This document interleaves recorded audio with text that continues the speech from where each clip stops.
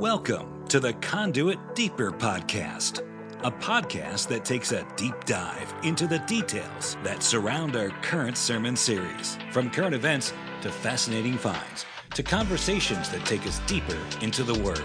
Thanks for joining us.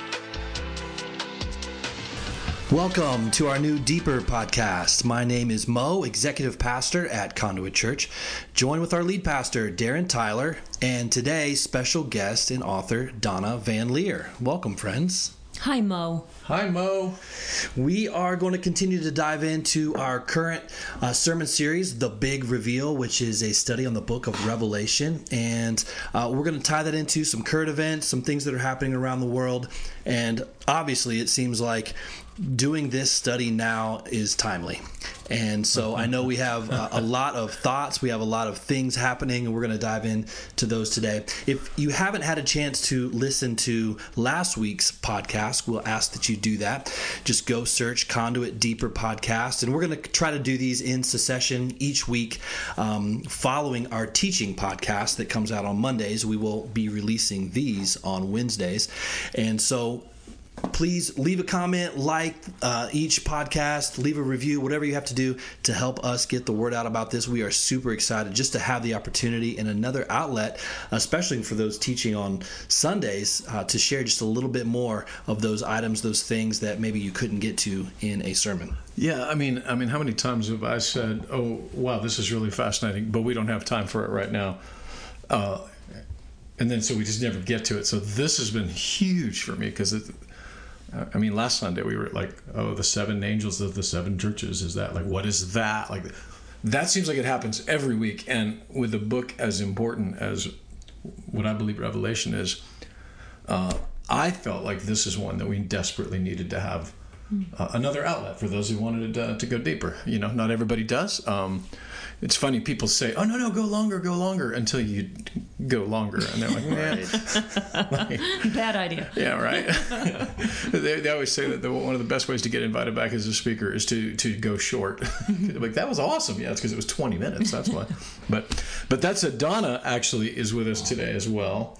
A little trivia of the podcast episodes from the last 365 days. Donna, teaching back in February, was like number 1 or number 2 of the whole year. So on the one hand, that's like makes me like super insecure, and then on the other hand, I'm like, well, dadgum people like what she has to say. Maybe so we should bring her back. Right, give the people what they want. That's and right. So, Donna, for those that don't know you, you're an author, you're a mother, you're a wife, a thinker. Can you tell us a little bit about like the book you just released? And obviously you've written more than one, but tell us a little bit about that and where God has you in your ministry right now. Sure. The book that came out in March is called The Time of Jacob's Trouble, and that's actually taken from the book of Jeremiah. And I actually wrote it. I felt like the Lord deposited that idea into my heart a few years ago. When I was a child growing up, and I know, Mo, you and Darren both probably heard these same messages from your pastor or visiting pastor, and they would say things like, Jesus is coming again, or Christ is returning. Uh-huh. And it was never in a scary or foreboding type of way. It was just, woven into the heart of their message. People were looking forward to the return of Christ. But then as I became an adult and I would sit in service after service, I realized at some point an epiphany came upon me several years ago. And I was sitting in a church service and I thought, I think I've heard this same message 25 times in my life. But I would have to check my spirit each week and say, okay, somebody here has not heard this. Right. But it would happen week after week, and I would keep thinking that. And then it dawned on me, and I thought, a message that I have not heard in decades, not years, but decades, is the return of Christ. where a pastor would just stand up and talk about the return of Christ or weave it into his message that Jesus is returning. And no pastor would ever talk about the book of Revelation except for the letters to the 7 churches. So I really feel that God gave me the idea to write a book that would be part narrative, be part fiction. I really wanted to use it like Jesus spoke in parables. I wanted to reach millennials. I wanted to reach Generation Z, who may not have heard the message that, yes, Jesus is returning. He's coming back. So I wanted to write that in a fiction way, but the last third of the book, I wanted to go into the Bible and show people specifically about what they just read. I didn't want them to read just a novel and think, oh, that's great science fiction or whatever. I wanted them to know this is actually from Scripture. Jesus actually called it the end of the age, and he gave us signs about what to look for in the time prior to his coming. So that's why I wrote the book. Which, I mean, you know, I've been a pastor 10 years, and I've referred, you know, to Jesus' return. In fact, I actually have taught through Revelation before. But over a 10-year span, you can have an entire generation of young people that literally have no idea what you're talking about now, if they weren't talking about it already. Right. And if they're not reading the Word, they really don't know. They have no idea what you're talking about. And so, Mo, you grew up, can we say Independent Fundamentalist Baptist Church without being too embarrassing, or is it? That's not embarrassing, right? That's my background. I grew up Independent Fundamental Baptist Church, KJV only, 1611. And so my view or understanding of Jesus' return basically was sculpted around, some of you church kids might remember these, but they were called Chick tracts. I don't know if you remember. They were these little... Donna, you don't remember Chick tracts? Chick tracts. It was the guy's last name. He was like an artist. Oh, no. But he made himself also kind of a theologian. But they were these little comic books that would describe the rapture, Christ returning, Judgment Day. And I can tell by your voice it was all doom and gloom, doom and gloom. Yeah, fear would lead me to understand kind of what this whole thing was about. And so yeah, it was definitely fear-driven, not necessarily hopeful, but more fear and kind of shame or guilt into, being ready for Judgment Day. Right. And yeah, so that was kind of the background that I grew up with. Right. And by the way, you can still order a Chick tract. I used to collect them like baseball cards. You can switch them out like a Jose Absolutely. Yeah, I'm just looking online. You can go to the Amazon right now and order you some Chick tracts. These definitely, they're pamphlets. These were exciting when I was a kid and terrifying. And yeah, all of them ended with like some wretched Skeletor looking with apocalyptic, yes, reaching from the flames of hell. And they were full of Scripture. They were full of Old Testament, full of New Testament Scripture.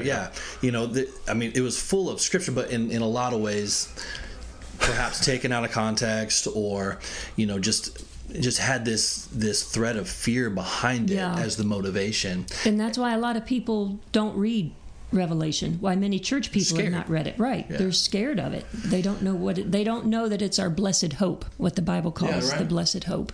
And I guess one question that I would have for you guys even is, I feel like in the 80s and the 90s, there were a lot of maybe messages about the return of Christ or the rapture leading into the new millennium, right, in year 2000.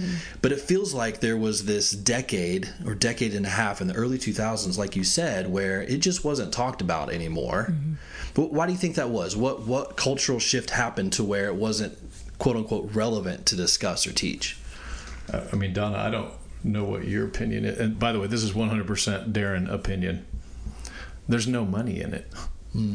If a shift happened inside of evangelicalism that we called seeker sensitive, and seeker sensitive meant, which is actually a good thing. It was like we want to be sensitive to those who are seeking Jesus. The dilemma with that is that what we then took into them was anything that might cause them to be scared or to be offended or to be whatever, then we just sort of washed it out. And that's a broad and general sweeping statement. But I remember I used to tell my rock bands that the worst place to stand on a tennis court is in the middle, because that's where the ball bounces. You got to take a position, front or back, but do something, otherwise you're going to lose the game. And so I think that's a part of it. It wasn't as seeker sensitive. Now, I think in hindsight, that was what a bunch of pencil pushing clipboard, church consultant goobs would have said. I actually think that it was something that would draw people in. It drew us in. I want to know more about this. Jesus is coming back. I want to know more about that, if that's important to me, even though it might not show up in a survey or a Lifeway research poll or whatever. I think that was it. But Donna, what would your take be? This is all opinions, of course. Right, and I would totally agree with you. Yes, there's no money in it.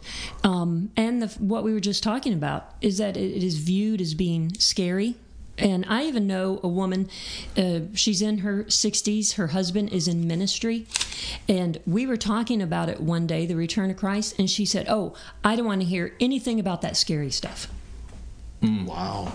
And so I think that is a big part of the church today, is they do view it through the lens of fear.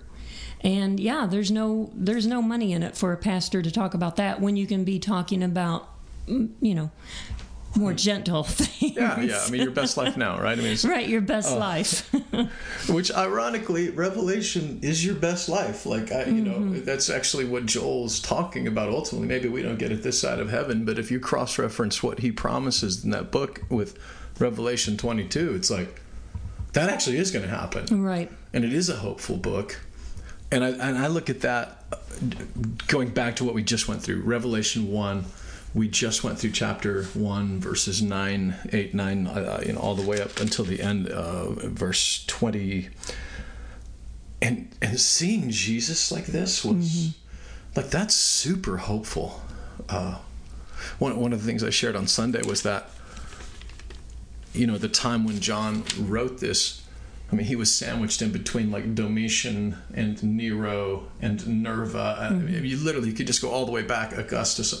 And every one of these Caesars and emperors before and after were horrible. Even you go back to Babylon, you go back to the Persian Empire.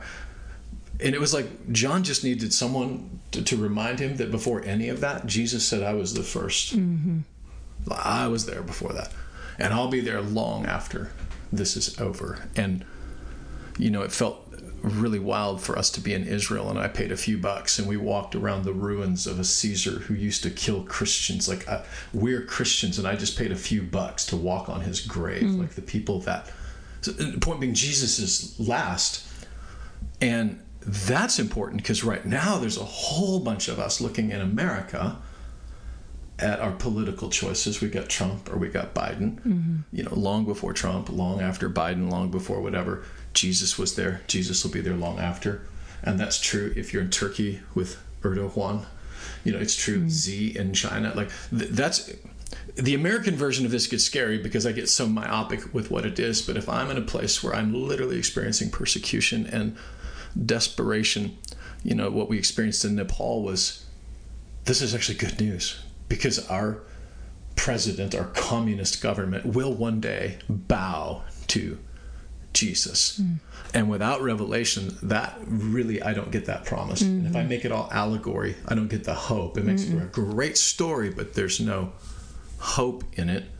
And when you talk about persecution, Darren, you brought that up. It reminded me that John was imprisoned on Patmos, but his persecutors couldn't imprison the Holy Spirit. The Holy Spirit was still working. Wow, say that again, Donna. Well, although he was imprisoned on Patmos, his persecutors couldn't imprison the Holy Spirit.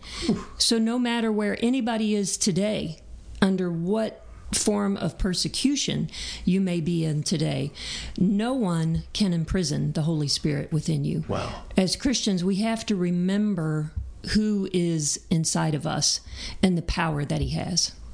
And look, in our world right now, Mo and I, before you came here, he and I are having this conversation of you spend 5 minutes on Twitter and it's like, I don't even, are we going to be imprisoned again in our own country? Are we going to be shutting down this or that?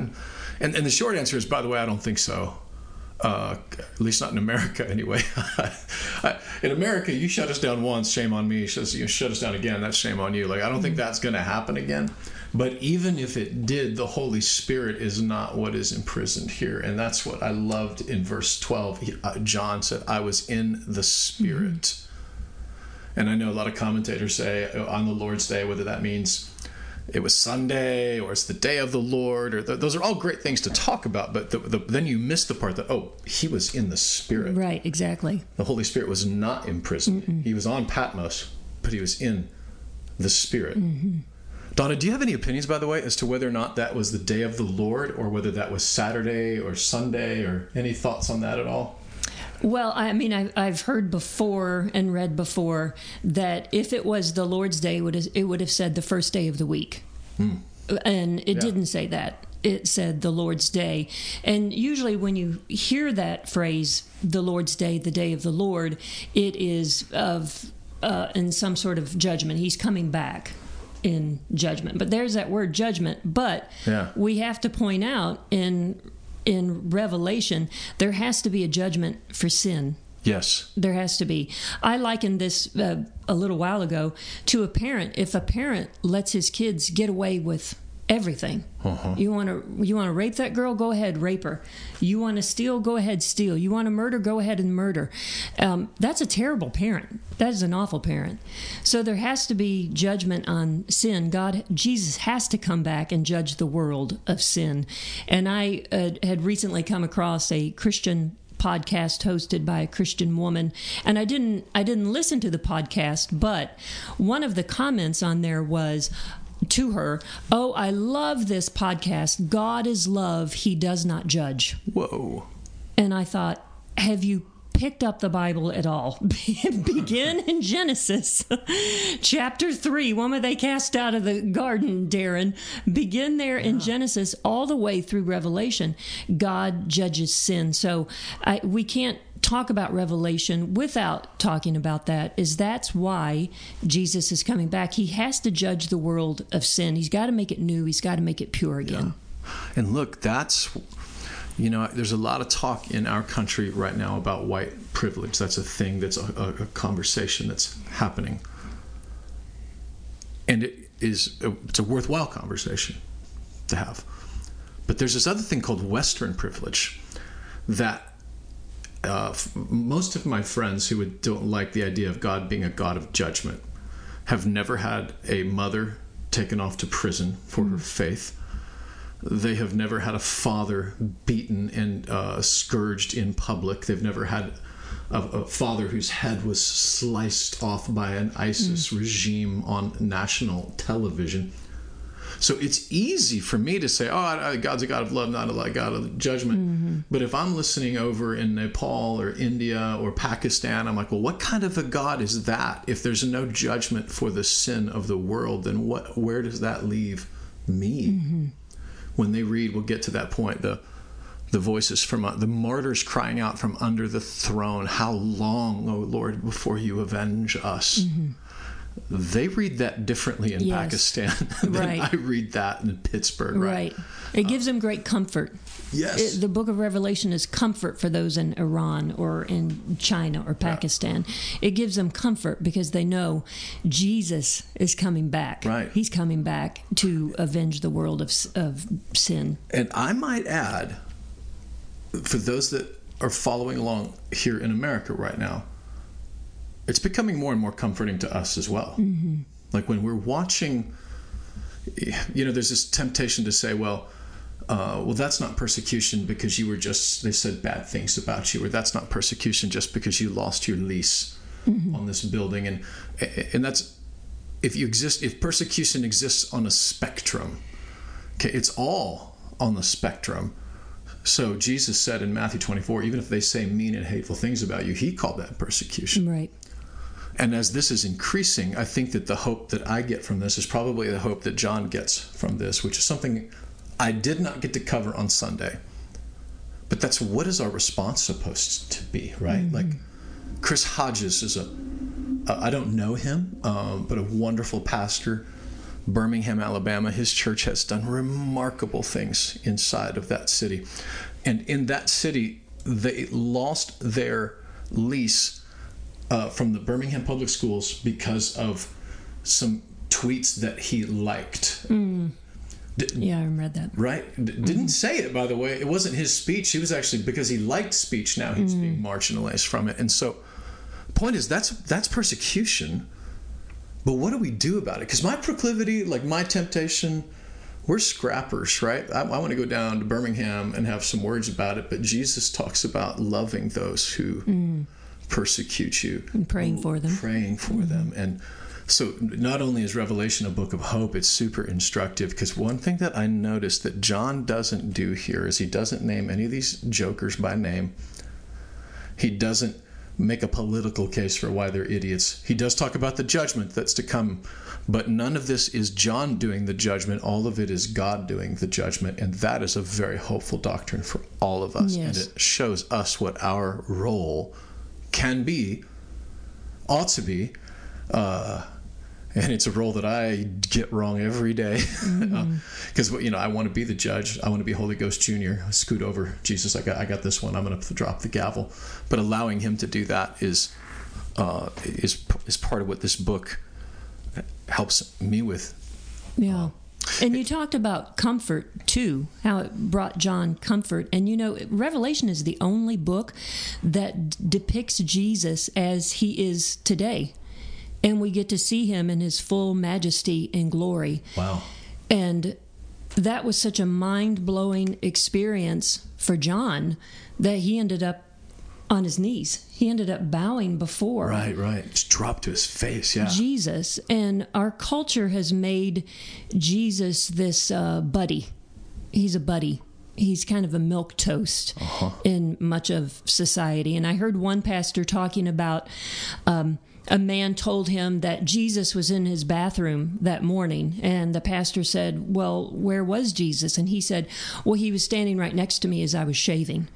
And he said, buddy, that wasn't Jesus. Because if we are truly in the presence of Jesus, we are down on our knees with John, seeing him for who he is and what he has done. And we know who we are at that point. We know who we are and who he is. But our culture has really reduced Jesus. But here we see him in Revelation 1 for who he is today and where he is next to the Father. And that's powerful. That is so powerful. When we were reading this past week, one of the questions that has come up were these 7 angels. Mo, do you see where that verse is? I don't know if you've got your Bible in front of you. I can't see from over here, but the 7 letters for the 7 angels. Would you read that, Mo, as soon as you find it? I can't remember which verse it is. So verse 19, it's in red letters, by the way. It says, "Write therefore what you have seen, what is now and what will take place later." In verse 20, "The mystery of the 7 stars that you saw in my right hand and of the 7 gold lampstands is this: the 7 stars are the angels of the 7 churches, and the 7 lampstands are the 7 churches." And the question is, the 7 angels, does that mean every church gets its own angel? Like that we have? Because I know that Mo wants that angel to get down to the Williamson County Codes Department if we have one. Yeah, I need that angel to get busy, lead the way as we work on our expansion project here with the county. Which, I mean, it's kind of funny, which is actually kind of funny, kind of not funny. I was thinking of that, like the Michael the Archangel had a message, but I was resisted for 70 days. Yeah, something like that. Yeah, our angel's been resisted at the Williamson County Codes Department for like 950 days. But, right. But I mean, what do you think, Donna? Is that a real angel? Does every church get its own? I've heard it both ways. The word there actually means sent one or messenger. So I've heard it both, that every church gets its own angel, which is a really cool thought. Yeah, I love that idea. That every church has its own angel. I've also heard it that it actually is a messenger. It's a messenger who brought the letters to the churches. Either way, it's awesome because the message of Jesus got out to these churches. Right. One of my old favorite Bible teachers, this guy named John Corson, he probably would hate it that I called him old. But he says that a lot of times when it looks like something could be one or the other in Scripture, because I like to think that maybe it's both. Not that it's false doctrine, but sometimes it's like there's an idea there that in the same way that these 7 letters represent 7 literal churches, they also represent 7 prophetic churches. And, right. But that said, I mean, you look at it, that word messenger, that exact word in Matthew 1, verse 10 was used to refer to John the Baptist as a messenger.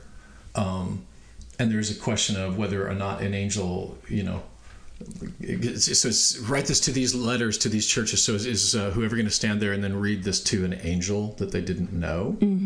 But on the other hand, there's the very verse 1 is Jesus said to the angel, and the angel said to John, and then John said to us, or to the messenger. So, I don't know what it is either. I don't, and here's none of us do. I love the idea that it's both.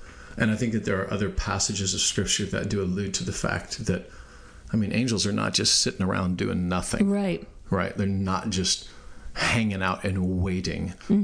There is a present day ministry for angels that I think we don't fully appreciate. I'm speaking for me now. I don't fully appreciate, but I do take comfort.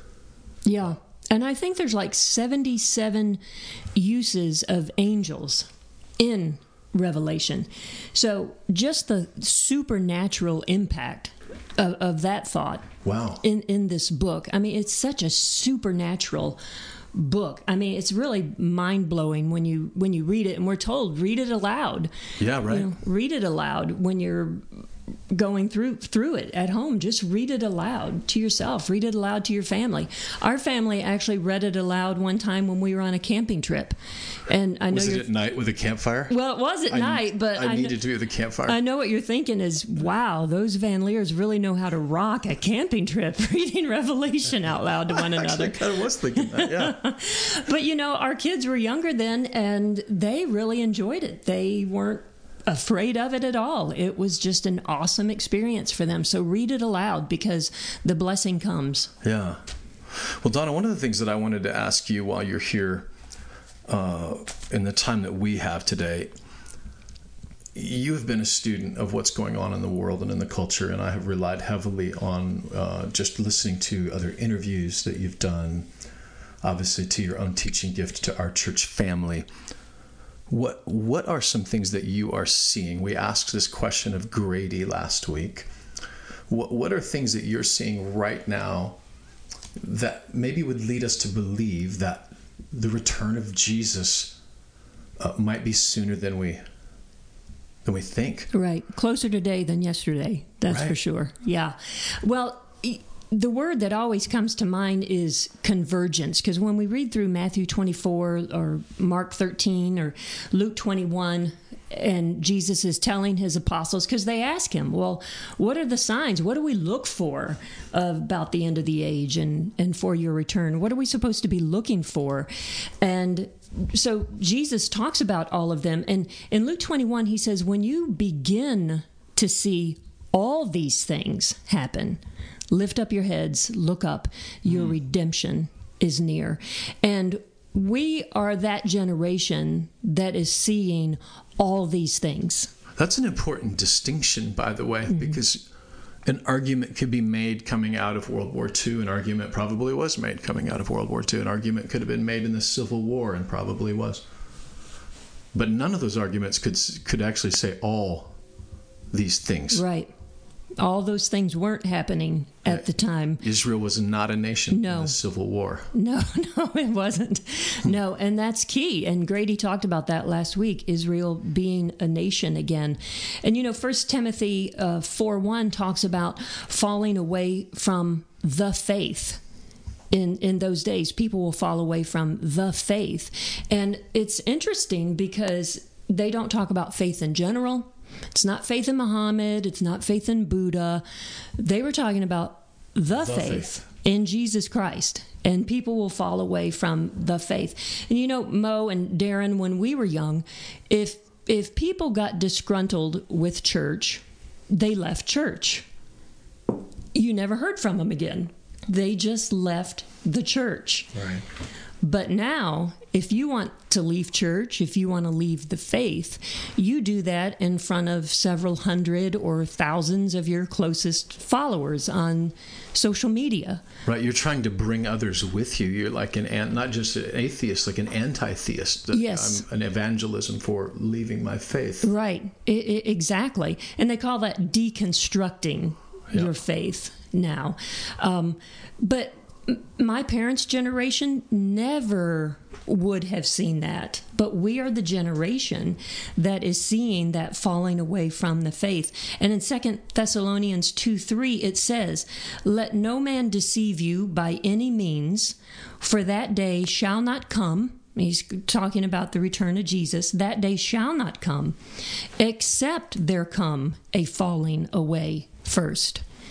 So what we're seeing in our culture has to happen. I feel like we need like a sound effect, like bah, because anyone, especially within a millennial or Gen Z or my age, right? What are we? Gen X? I don't even know what I am anymore. We're X, yes. X. Speak for yourselves.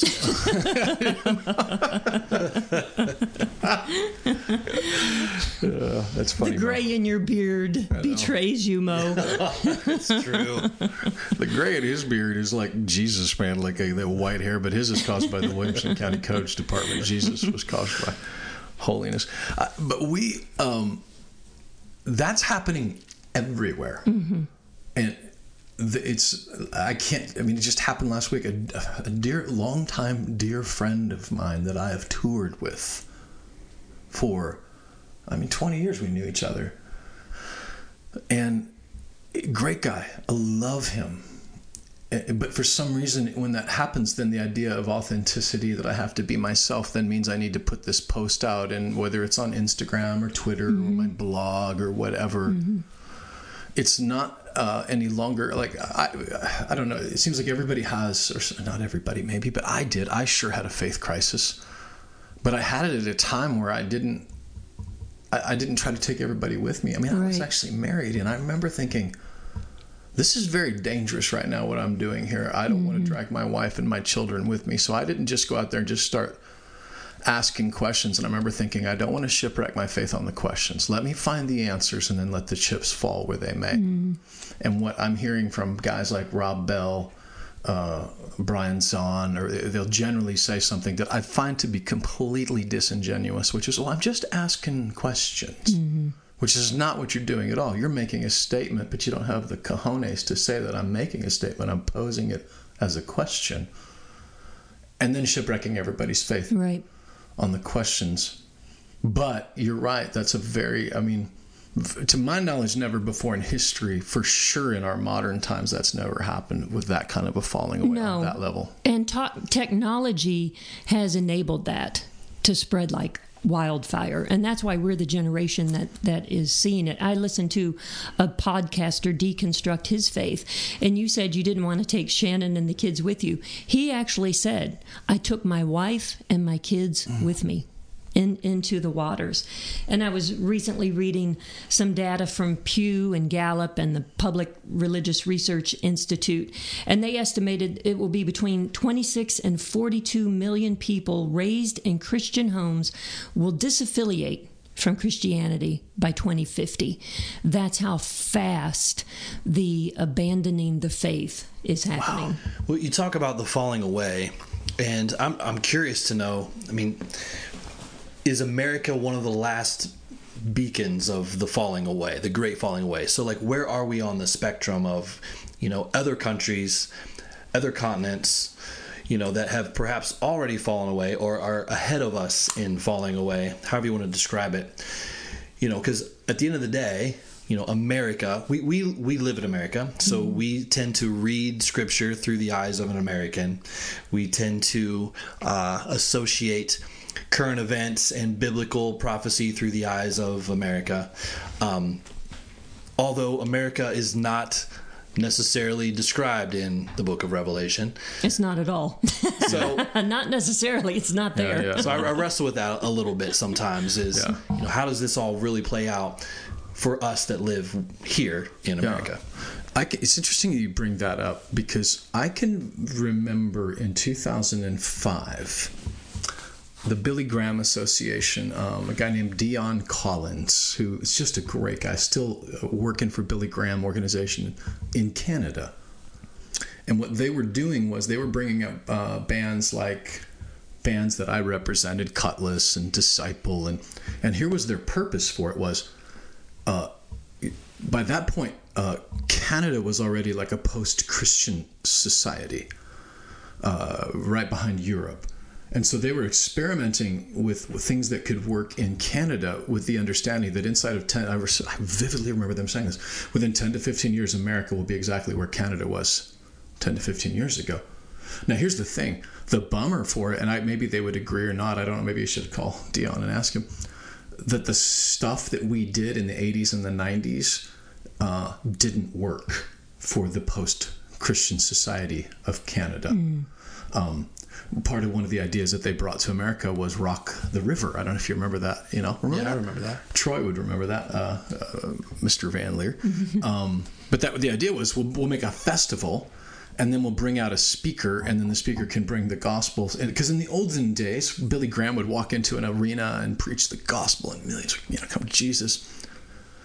When Franklin would get on the stage, or Will, or whatever, right in between Flyleaf or whatever. These are great bands that love the Lord, whatever. And all the teenagers thought was bathroom break. They thought merch time, whatever.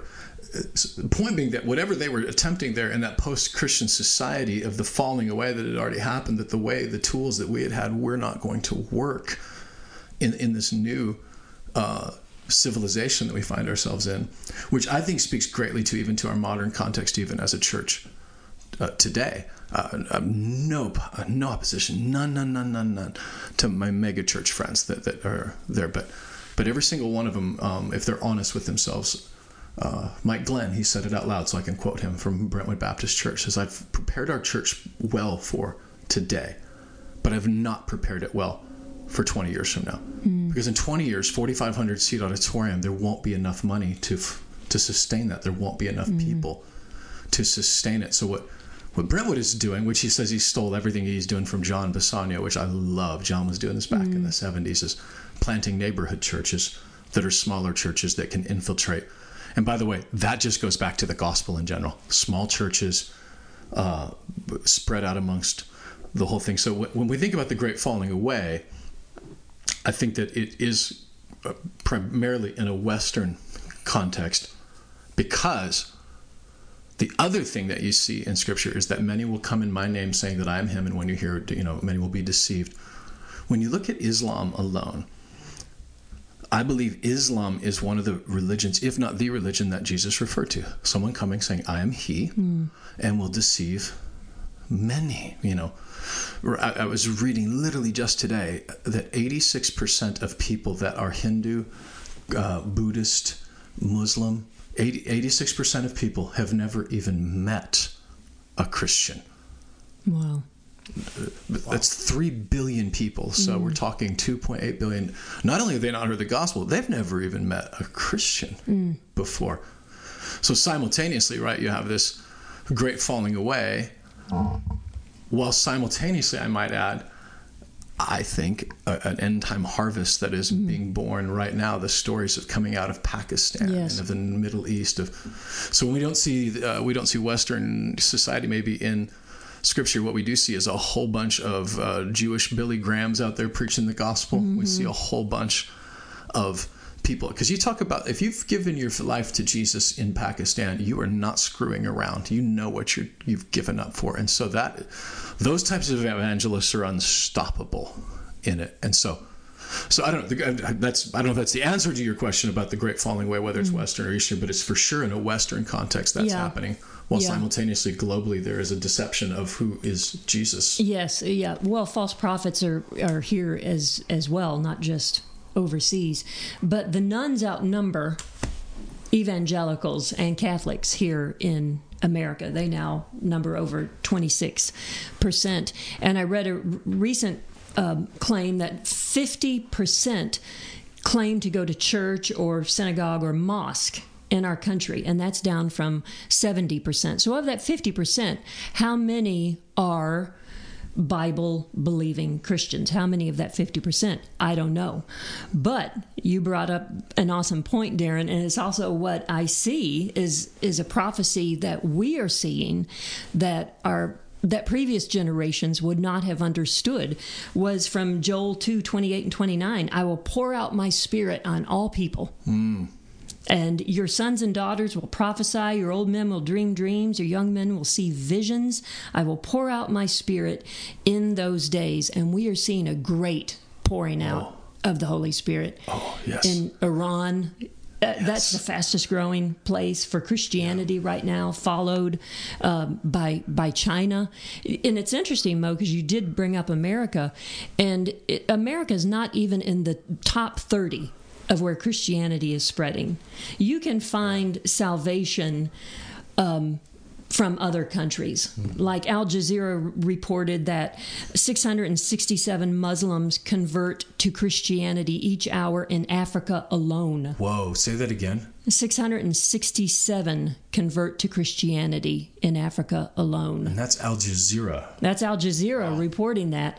And we don't have those statistics in America. Those aren't... We can't even get 667 Christians to sit in a church for an hour. No. Right? Let alone convert. All due respect to my church family, I'm not that good of a preacher, whatever. but that's an incredible thought. Right. And more Iranians have become Christians in the last 2 decades than in the previous 13 centuries combined. Wow. Christianity is spreading. The message of Jesus is spreading.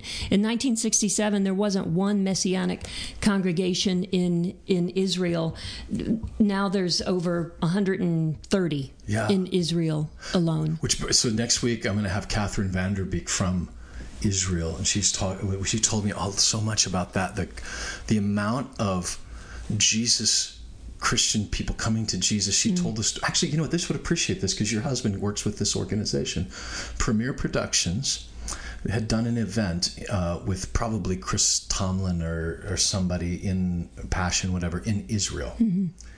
And Catherine was talking about the bus driver who was Jewish, not Messianic, Jewish.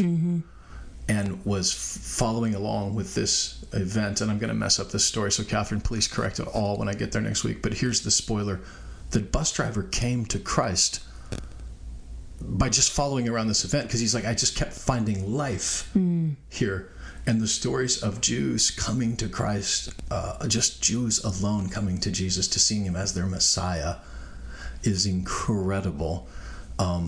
Donna, what else? We've got about 15 minutes left here, and I know you've got right. Well, I just wanted to point out one more thing, because Jesus said in Matthew 24, in the days prior to his coming, he said the gospel will be proclaimed throughout the entire world. And we're the generation that's seeing that, because when our parents were younger, if the gospel is going to go to the other side of the world, it went with a missionary holding a Bible. Yes. And that's how it went to the other side of the world. Yeah, in a boat, and you may or may not ever see them again. Right.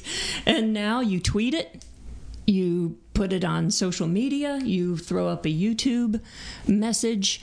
It's spreading throughout the entire world. And Jesus said it will go around the world in the days prior to my coming. One of the things Grady said, one of the things that our friends who work in Southeast Asia have said, is that one of the things that's happened with the fear that has surrounded this pandemic is they used to not be able to get people to take a Bible. Like, I want to give you a Bible. They don't even want a Bible. And they can't give them out fast enough now. Right. There's a hunger for that. The churches that are being born in the brick kilns of Pakistan, think about it. It's literally like a prison camp / payday loan / slave camp. But God, God sends these men and women in, and they start churches, and they are baptizing them. They're turning to Jesus. These are Muslims coming to Christ in the middle of some of the worst circumstances, and they want their Bibles. We're about to send another donation, but we'll send more Bibles in because the Word of God, which to me, I find it just so perfectly satanic and demonic, the hatred for the Bible in our culture. Mm-hmm. Even just the dismissiveness and the condescension towards it from, again, our privilege. Sure. It's a privilege to get to say, well, I don't know that the book of Revelation really should be in the Bible or not. That's because you have time to sit around and debate about it because you are rich and you're wealthy. In Pakistan, they're not sitting around debating that. They're like, is this Jesus the Messiah? This man in white that appeared to me in a dream that I now am reading about in this Bible? Of course Satan would attack God's word, but of course, I think it was C.S. Lewis says, you don't have to defend a lion. You just let the lion out of its cage. The lion takes care of itself. We just let the Bible out of its cage, and it takes care of itself. Which, I don't know, maybe people at our church get tired of me talking about it, but the gospel in all of the nations, if we do Revelation and all we get out of it was we had a really fun conversation about who the Antichrist might be, we completely missed the point. Right. Completely missed it. If we read this and think the time is short, the world needs to hear, we've got to get busy, then we have succeeded with that. Right. Well, that's my prayer for this podcast. I actually did a podcast called Things Are Looking Up, where we talked about what our generation is seeing that previous generations didn't see. And one of the best emails I got was from a pastor who said, I listened to these and it emboldened me. And I just want to evangelize to everybody and spread the word of Jesus. So if that's what these podcasts can do, praise the Lord, right? Yes. Yeah, and I think that's one of the ironies of social media in general is there is so much vitriol and hate and fake news and negativity through social media that we can combat it with the truth. And I think that's when you're talking about, the gospel can go around the world in a heartbeat. It's kind of incumbent upon us to do these type of things, to give hope, to give truth, to preach the gospel in every capacity and every medium that we have. And in keeping with that, Mo, because you're talking about technology and spreading throughout the world, that's another thing that I'm seeing through Scripture that our generation is seeing, that our parents and grandparents would not have seen, was in Daniel 12. He talks about the increase of knowledge. And he says in Daniel 12:4, an angel tells him, but you, Daniel, roll up and seal the words of the scroll until the time of the end. So again, we know there's going to be an ending, right? Because the Bible speaks about that. This will come to an end, and it says many will go here and there to increase knowledge. And so for centuries, not just decades, for centuries, people thought that meant travel. Because for the longest time, they just traveled by horse. Yeah. And then the car came along and they were like, whoa, this is it. This is the end times. We're traveling by car now. Think about what they thought with the space program. But we literally now, with that phone in our back pockets, that has more power than all the Apollo computers combined for the Apollo space program back in the 60s. Sitting in my pocket. Sitting in your pocket. And if we want to visit the Library of Congress, we don't have to get in an airplane and fly to D.C. Right. We can lliterally, you're sitting there at the computer, you can pull it up in seconds. Yeah. Now. So that's what we're seeing. And there's that passage, 2 Timothy 4:3, I can't remember, it talks about ever increasing in knowledge, but never, or ever increasing in information, knowledge, whatever, but never coming to a knowledge of the truth. I'm totally butchering that. But I feel like that's exactly what's happening here. There is so much knowledge and so little truth. Right. C.S. Lewis said we live in a kingdom of noise. And I don't know when he wrote that. He died in 1963, so he maybe wrote that in early 60s or the 50s, and he was calling it a kingdom of noise. What would he think today? Wow, right? When there's so much at our fingertips. One of the things I shared on Sunday, Donna, you guys were in an RV somewhere at living out your Clark Griswold dreams, but that when the voice of Jesus being the sound of rushing waters, that my family, we sleep with white noise. We sleep with a fan on. We sleep with, and some of the best sleep I've ever gotten actually was in a tour bus, because it's the lull of the. And my point being that the rushing water, it shuts out all the noise. If you've slept beside a stream, I remember I got to go with our mutual friend Donna and Bob Gresh to Dominican, and this place was literally right by this mountain stream with this waterfall. Some of the best sleep of my life, because I couldn't hear anything else but the water and the sound of Jesus' voice through his word, through prayer, through being in the Spirit. It drowns out the competing noises of Twitter and all of those things, because I love knowledge. I don't think that there's anything wrong with it. I think that all of us, even in this room right now, are thinkers. God did not ask us to check our brains at the door. He gave them to us. And I think that Satan, part of the tool of what's happening with our world right now, is then one of the best ways to defeat a brain is to literally drown it in information. That one of my favorite podcasts over the years has been called Radio Lab with a guy named Jad Abumrad, and you've got to be a next level nerd to even know who that is. But Jad was talking in an interview that he did yesterday on a TED Talk about the idea of his knowledge, of all the knowledge that he has gotten, and all, how do I put this differently?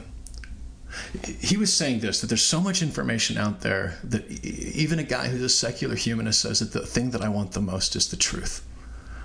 And what he was explaining, his idea of truth right now was, and I might be getting it wrong, maybe we'll post it in the show notes if we can figure out what show notes are, is that when two people come together, so Darren and Mo come together, I have an opinion and you have a thing or whatever, but it actually creates something new. This is a new thing. That's what he thinks is the idea of finding truth, is now your truth and my truth coming together, which sounded so brilliant, except that it's completely wrong. Right. Because I might think some pretty dumb things, and Mo would think some really great things, but me mixing in dumb things with smart things doesn't make it a smart thing. It's just the idea that the truth is being smothered right now in us through all of the information. It's one of the passages that Timothy again talks about, that in those days they'll gather around all these teachers that'll tell them what they want to hear. Yeah, right.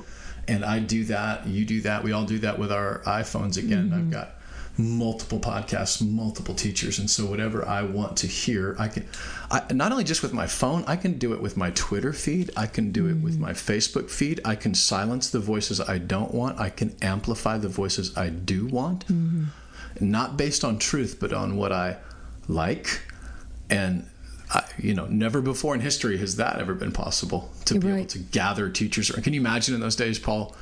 Okay, all you teachers come around, everybody sit in a circle, and now I want you all to teach me. That's just not how it worked back then. Right. But it does work that way. Right, and we're the generation that's seeing that.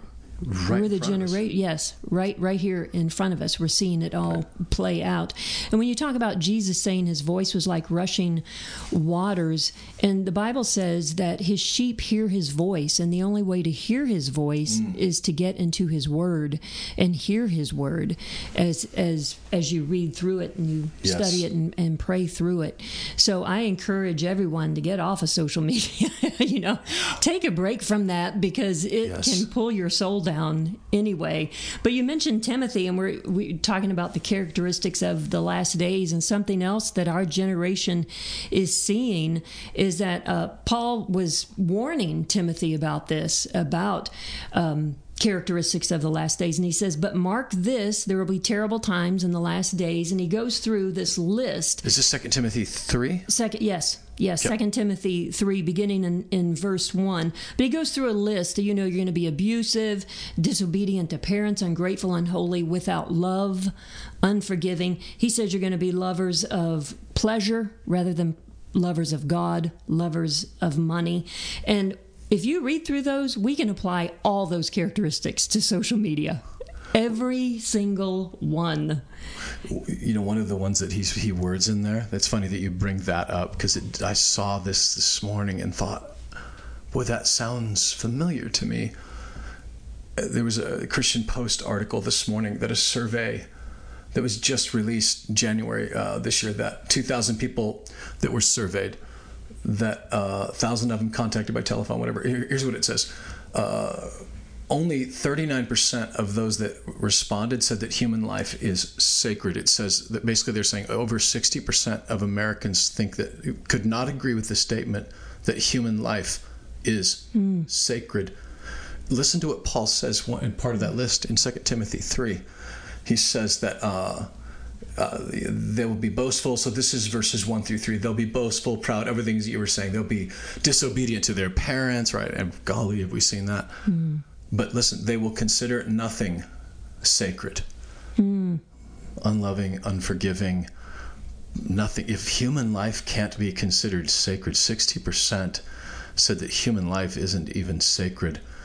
That's brand new in our culture, to my knowledge. I mean, it seems to fly in the face of everything we would know, but it does seem if that's part of the idea of lovers of self, unforgiving, slander others, no self-control, cruel, hate what is good. You could cross-reference that with much of the violence that we've seen in all of our absolutely culture. And Paul uses the words there, without love, will be without love. And the word love there isn't agape. It's astorgos. Okay. Which, dig into that. That's good. Yeah. And it actually means there's no natural affection. And so when you think about that, wow. Yeah, when you think about that, what comes to mind? For me, abortion comes to mind. Yes. Because there is no natural affection. It also means the opposite of to cherish. Whew. You're not cherishing that child. And it's like in the days of judges, everyone did what was right in their own eyes. And it's interesting, too, is that Jesus said in Matthew 24 that lawlessness will increase. And we think about lawlessness, we often think of riots, we think of violence in the street. But the word lawlessness actually means a total disregard of God's authority in your life. And so abortion is lawlessness. Yeah, it is. And we could sit here the rest of the day talking about lawlessness. And Jesus said in the time prior to his coming that lawlessness will increase. I got a text today from a friend, and she said, it seems like every day I woke up and there's been a new load of crazy that's dropped on our country. But it feels Somebody that way. backed up the crazy truck and right? keeps dumping it. It feels that way because lawlessness is increasing. And although that can be disheartening, we read in the Word that these things must happen. And I would say that what we have to be able to agree to, because he says the love of many will grow cold. And I don't know, maybe this is what you and I were experiencing, Mo, earlier today. We were talking about Twitter. Because what I want to say is I just give up. I don't even know anymore. None of this is working. I just want to go hide. That feels to me like the slippery slope of cold love. Of I can't do anything. It doesn't matter. It's not going to change anything. So I'm just not going to do anything. Or worse, in fact, there was a prophecy, and I use that word extremely loosely, that was floating around today. I forwarded it to both you guys, and when the prophecy includes getting AR ammunition, and by the way, I'm a gun owner, so I'm not anti-gun. I'm not any of that. Don't so save your emails. But if the prophecy involves you got to go get guns and you got to store up for yourself and whatever, if it's a fear-based thing, that's the love of many growing cold. Yeah. That's the exact opposite of what Jesus would say. And so when I look at that, I think the love of many growing cold for us. We can't let that happen. When we see lawlessness, it's maddening. Like I'm watching what's happening just like everybody else is, and it's frustrating. I feel helpless. I don't know what to do. And so the answer most times is, well, then I just won't do anything. But man, Jesus, in those parables, Matthew 24, 25, 26, he talks about, hey, take great risks with the talents that I have given you, right? Be radically generous with the provision that I have given you. Like every one of those parables, the Holy Spirit, be full of the Holy Spirit that I have placed inside of you. If we're looking for what do we do now, how then should we then live? We live like Jesus said to live, full of the Holy Spirit, radical generosity, right? Taking giant risks with the talents that he's given us, writing books, doing podcasts, preaching sermons, writing songs, being that, because he is going to return. And one of the greatest possible things that we could find ourselves doing is to be found doing what he asked us to do. And so when I look at Revelation 1, and I go right back to this is back where we started, the picture of who Jesus is, the greatness of who he is. I shared it on Sunday. I'll maybe, again, if we can figure out what a show note is, we'll put it in there. The quote from Tozer, that our greatest idolatry is that our picture, our image, our understanding of God is just too small. That one of the greatest things the church can do, our greatest job, is to elevate the picture and the idea of who God is, to make it worthy once again of who he actually is, so that whatever happens this side of heaven, he is the first, he is the last. He is the Alpha, he is the Omega. He holds all of it in his hands. Our churches are in his hands. He is in the midst of that. We're going to talk about that in chapters 2 and 3. Jesus, where is Jesus? He's in church. He is into church. He is in among the churches. And I love that idea of that he uses candlesticks. Of course, there's a picture of menorah. There's a picture of the temple. But there's also a picture of we are a light. Do not put your light under a bushel. Our church is a light. Every church has that opportunity to be a light in this world. Donna, do you have any last words for us of encouragement, of admonition, funny joke? Well, I think of John when he was bowing there, trembling in fear at the feet of Jesus. And I feel that many people are in that situation today, not at the feet of Jesus, but they are trembling at fear of man, of the unknown, of what's happening. But just remember that Jesus reached out his hand and he touched John. Yeah. And he said, "Do not be afraid." And I feel that's his message to many people today listening, is do not be afraid. And keep in mind that even though John was in prison, the Holy Spirit was not, and each one of us has the power of the Holy Spirit within us. And we are supposed to be salt, and we are supposed to be light in a world that seems like it is on the crazy train. But we are still the world's best hope because we offer them Jesus. Yeah. Mo, for someone listening to this right now, wants to find out more information about the church, about what's happening with the mission, how can they get a hold of us? The easiest, best way is our website, www.conduitchurch.com. You can also visit us at conduitmission.org. There's a lot of information there about all the different things that we're doing across the globe and here in Nashville, Tennessee. You can find us on Twitter at both Conduit Church and Conduit Mission, as well as Facebook. And of course, you're listening to the podcast, so you know how to find that. And so, all the information is there, and we're just glad that you chose to be a part of our community. Yeah, we appreciate y'all for listening. Please spread this, share it, forward it to your friends. If the Lord is putting it on your heart to maybe to seek a deeper relationship with him, you've heard some of these words and think, man, the time is near, the time.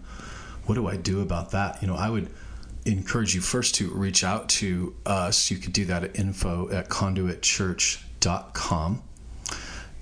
And I would encourage you right where you are, pray, like literally fall on your knees and pray. Acknowledge the God of the universe, that he is God, you are not, that he is the one, Revelation 1 tells us, that freed you from your sins.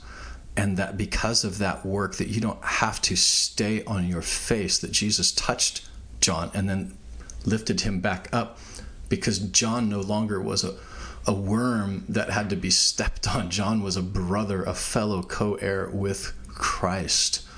And the hopefulness of this book is that Jesus is coming back to judge the living and to judge the dead, and that for us who are in Christ, that judgment was taken and absorbed by Jesus, so that by receiving that finished work of the cross, you and I, we're going to get to Revelation 22 eventually.